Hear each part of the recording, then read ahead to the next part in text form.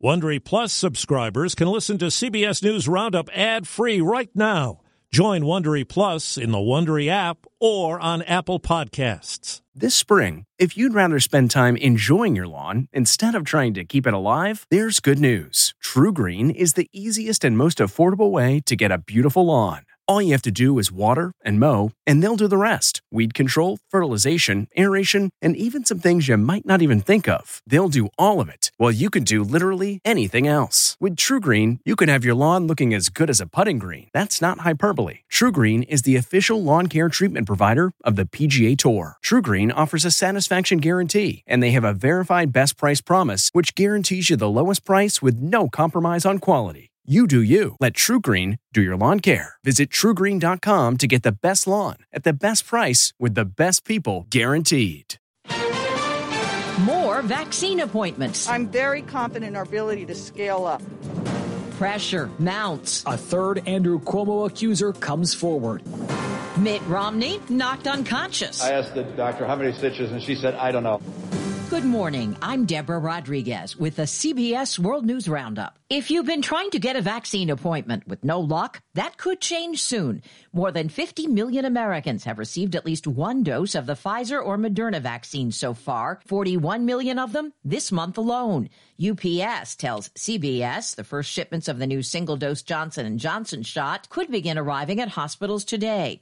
Correspondent Earl Barnett is tracking the process from Louisville. Of the nearly 4 million doses going out this week, 2.8 million will go to states, 800,000 for retail pharmacies, and another 160,000 for community vaccine and federally qualified health centers.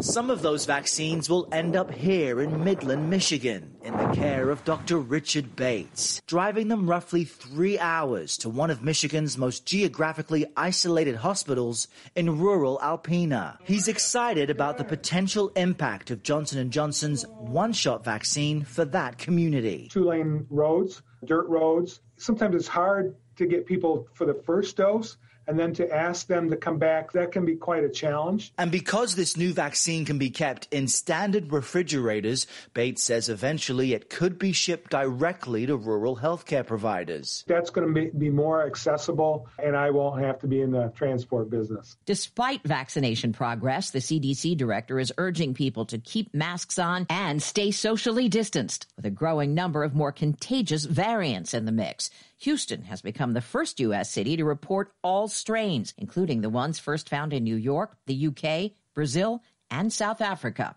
Health workers have paid a heavy price during the pandemic, including the risk of violence. Vicki Barker is at the foreign desk. Dr. Rohini Har, an ER physician at Berkeley, expected the world would rally round health workers during the pandemic. In many, many places, there's actually more fear, more distrust, and attacks grew. Of some 1,100 threats or acts of violence she tallied against health workers worldwide last year, at least 400 of them were directly related to COVID-19. Vicki Barker, CBS News, London. A third woman has come forward to accuse New York Governor Andrew Cuomo of sexual harassment.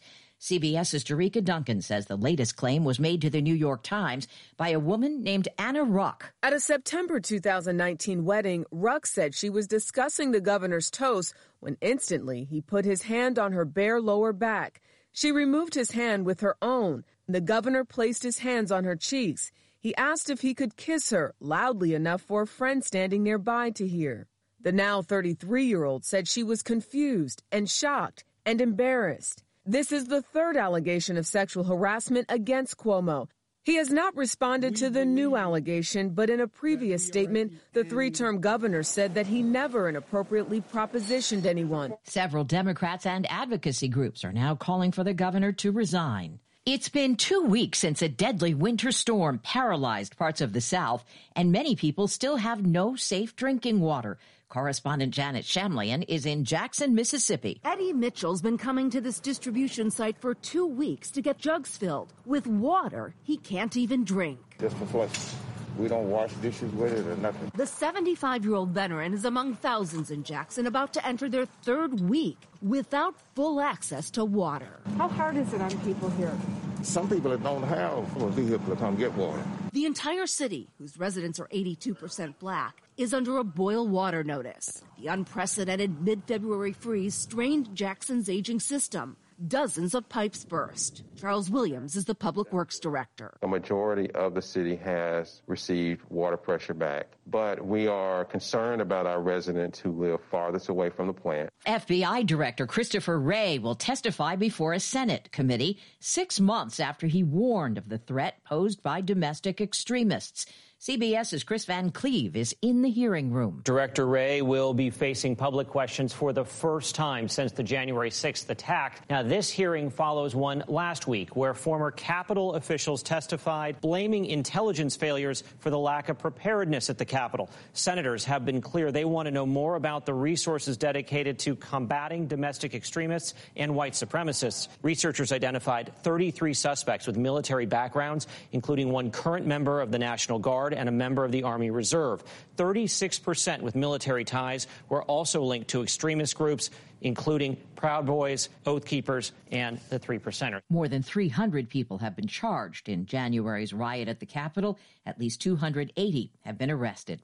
Kentucky Governor Andy Beshear has declared a state of emergency after heavy rainfall and flooding across the state. It's led to road closures, water rescues, power outages, and mudslides. Beattyville Mayor Scott Jackson. We're devastated. We didn't dream it would be this much, and it's flooded our whole downtown. All business is underwater. President Biden has met virtually with Mexican President Manuel Lopez Obrador amid growing pressure over immigration policy. Correspondent Weijia Zhang. We obtained a new memo that shows the number of unaccompanied minors at the border is soaring with about 200 to 400 a day. And unlike the Trump administration that made the children wait in Mexico for their cases to be processed, the new policy is to house them in the U.S. But bed space is already 97% full. Senator Mitt Romney is battered and bruised after he took a nasty spill over the weekend that knocked him unconscious. I asked the doctor how many stitches, and she said, I don't know. It's all through my eyebrow and my lip. The Utah Republican says he fell during a visit with his son and grandchildren in Boston. Angelina Jolie's made a bundle off a gift from her ex. Her estranged husband, Brad Pitt, bought the 1943 painting by Winston Churchill from a New Orleans antiques dealer for almost $3 million. It sold at auction at Christie's for a record $11.5 million. Churchill gave the painting, Tower of the Kutubiyya Mosque, to FDR. The Supreme Court is scheduled to hear a voting rights case today. CBS's Steve Dorsey from Washington. The Supreme Court is examining a challenge launched by Democrats over two Arizona laws that allow election officials to throw out ballots cast in the wrong precinct, and another that prohibits anyone but a voter's family or caregiver from completing and delivering their mail-in ballots. Arizona officials say the laws guard against ballot harvesting and prevent votes cast in multiple locations. Opponents to the laws say they target minorities. This is Read Across America Day, but there was something missing from President Biden's proclamation. I do not like them, Sam, I am. I do not like green eggs and ham. Mention of Dr. Seuss, for whom the day was originally named in 1998. Just 2% of the characters in the books are non-white. And that's the World News Roundup for Tuesday, March 2nd. I'm Deborah Rodriguez, CBS News. If you like CBS News Roundup, you can listen early and ad-free right now by joining Wondery Plus in the Wondery app or on Apple Podcasts. Prime members can listen ad-free on Amazon Music. Before you go, tell us about yourself by filling out a short survey at Wondery.com/survey. Behind every successful business is a story, and some of them might surprise you. Like how Chobani's first yogurt factory was discovered on a piece of junk mail, or how the founder of the multi-million-dollar cosmetics brand Drunk Elephant was told by everyone, including her own mother, that the name sounded like a dive bar. I'm Guy Raz, and on my show How I Built This, I talk to founders behind the world's biggest companies to learn the real stories of how they built them. In each episode, you'll hear entrepreneurs share moments of doubt and failure and talk about how they were able to overcome them on their way to the top. How I Built This is like a masterclass in innovation and creativity from the people who've done it all. Follow How I Built This wherever you get your podcasts. You can listen to How I Built This early and ad-free right now on Wondery Plus. For more deep dive and daily business content, listen to Wondery, the destination for business podcasts. With shows like How I Built This, Business Wars, and many more, Wondery means business. Catch every episode of 60 Minutes, America's most watched news magazine show, as a podcast. Hear in-depth investigations across politics, news, and entertainment on your schedule. Listen to 60 Minutes ad-free on Wondery Plus.